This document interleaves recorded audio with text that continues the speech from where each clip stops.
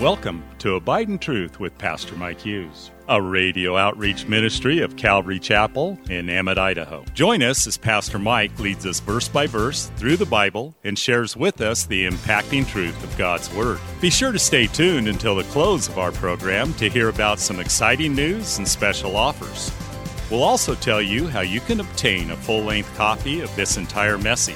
And don't forget, you can always catch up on Mike's teaching on our website at ccemmett.org.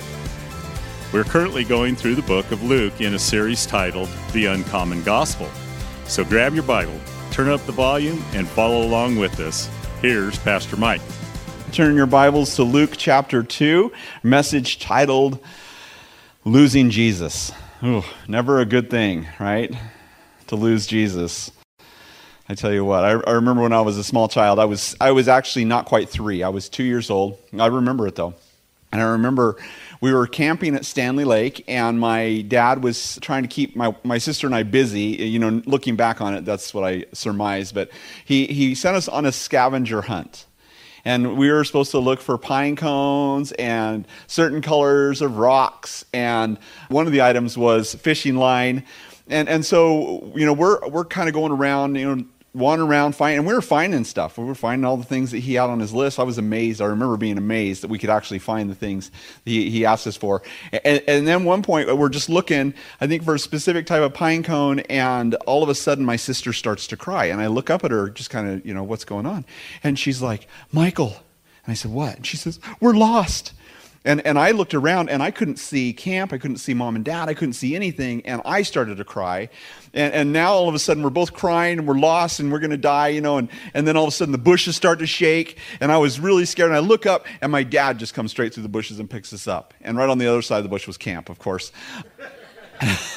So it was terrifying. But everything went good suddenly. And there's nothing more scary than being a child. Well, I suppose there's one thing more scary than this, but being a child who's lost, I guess what's more scary than that is being a parent who has lost their child. That's terrifying thought. And of course, that's what our narrative is about today, as we see the child Jesus get lost. Well, actually, I guess he didn't get lost. It seems to me more like Mary and Joseph were the ones who were lost. But whatever the case, if you'll stand with me, Luke chapter 2, and starting in verse 41, the word of the Lord. His parents went to Jerusalem every year at the feast of the Passover. And when he was 12 years old, they went up to Jerusalem according to the custom of the feast. When they had finished the days, as they returned, the boy Jesus lingered behind in Jerusalem. And Joseph and his mother did not know it. But supposing him to have been in the company, they went a day's journey and sought him among their relatives and acquaintances. So when they did not find him, they returned to Jerusalem, seeking him. Now, so it was, after 3 days, they found him in the temple, sitting in the midst of the teachers, both listening to them and asking them questions. And all who heard him were astonished at his understanding and answers. So when they saw him, they were amazed, and his mother said to him, Son, why have you done this to us? Look, your father and I have sought you anxiously. And he said to them, Why did you seek me? Did you not know that I must be about my father's business? But they did not understand the statement which he spoke to them. Then he went down with them and came to Nazareth and was subject to them. But his mother kept all these things in her heart, and Jesus increased in wisdom and stature and in favor with God and men. And Father, we thank you for this passage, Lord, as we look at it. I pray, Lord, that you would just open our eyes to the things that you have here for us practically, that we would just be able to make application. And Lord, if we've somehow left you behind in our lives, Lord, we would quickly find you, Lord, that you would make yourself known to us afresh, Lord. We thank you for your grace. It's in Jesus' name we pray. Amen. You may be seated.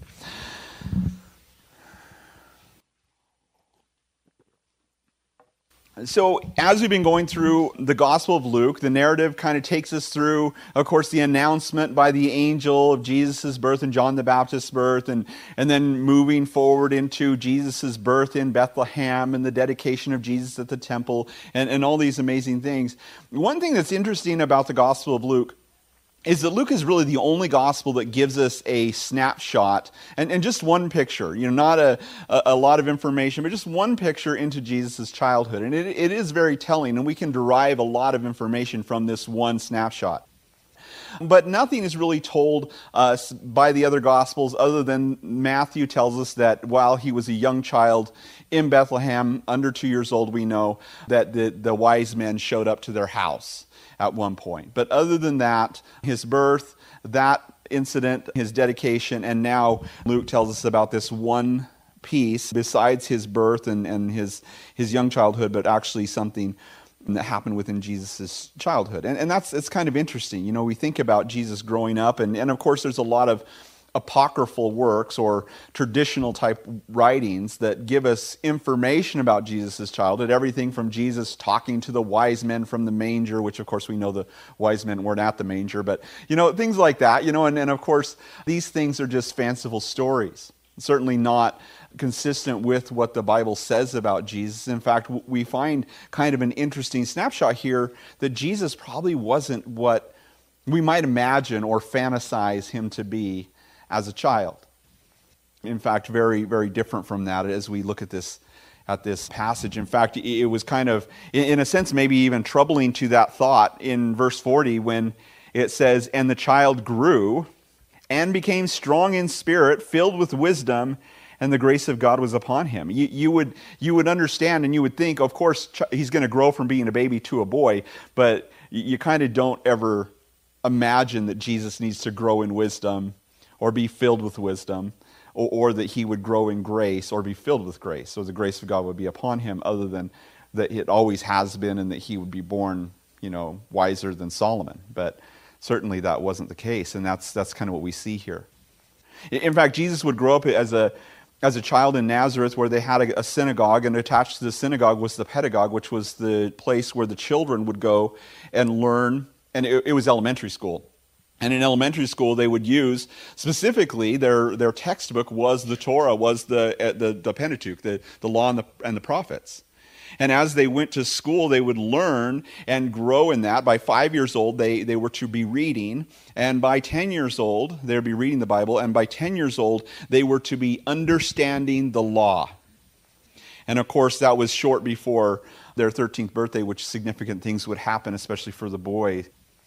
And then the mother would be in the house. Of course, her primary job as a mother of a Jewish child or an Israelite child was to raise them in the scriptures, to teach them, and of course they would have their rising up and their laying down, right? Teach these things to your children, and they would have it on their fence posts. They would have this mezuzah. As they went out, they would actually touch this mezuzah that was on their fence post as they left their house, or maybe even next to their door. They'd touch this mezuzah, and the mezuzah was, "May the Lord be with you as you're going out and you're coming in," and they would maybe recite that, and they'd touch it, and then they'd kiss their finger because they were always constantly reminded of the Lord. And the child would grow up with this atmosphere that the Lord surrounds everything that they did.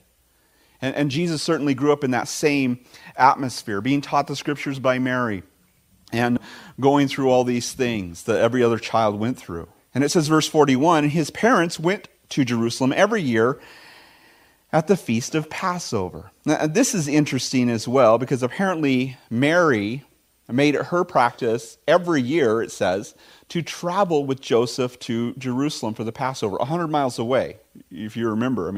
That journey is quite a journey.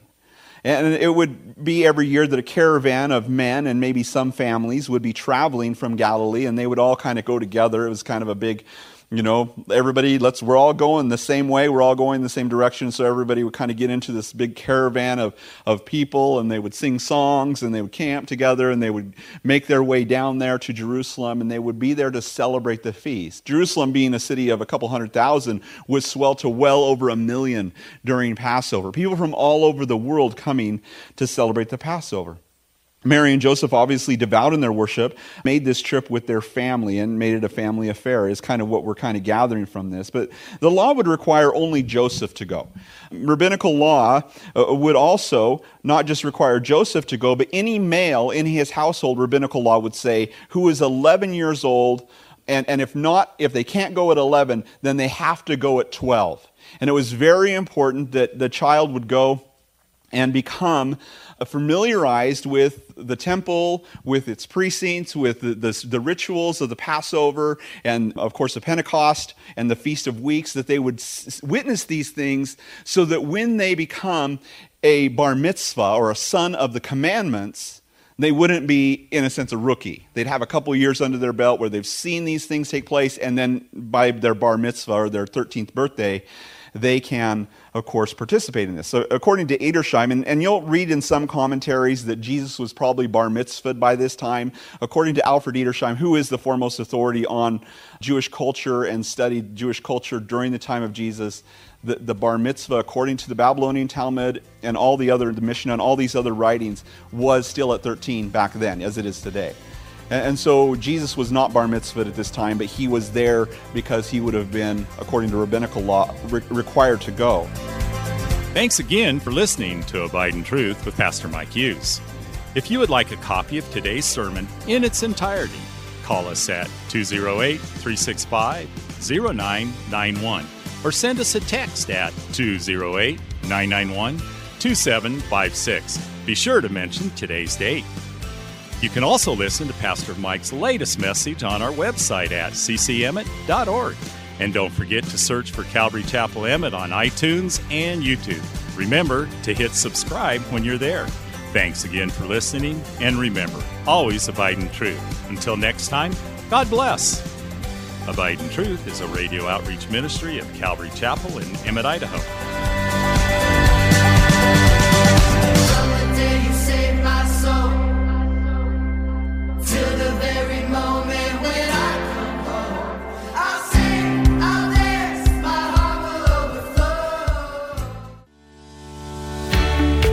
Calvary Chapel of Emmett would like to invite you to watch our services live on Facebook. You can watch us every Sunday morning at 8:30 or 10:30.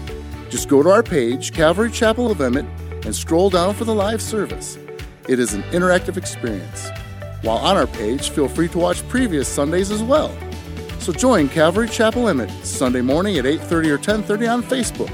We look forward to seeing you.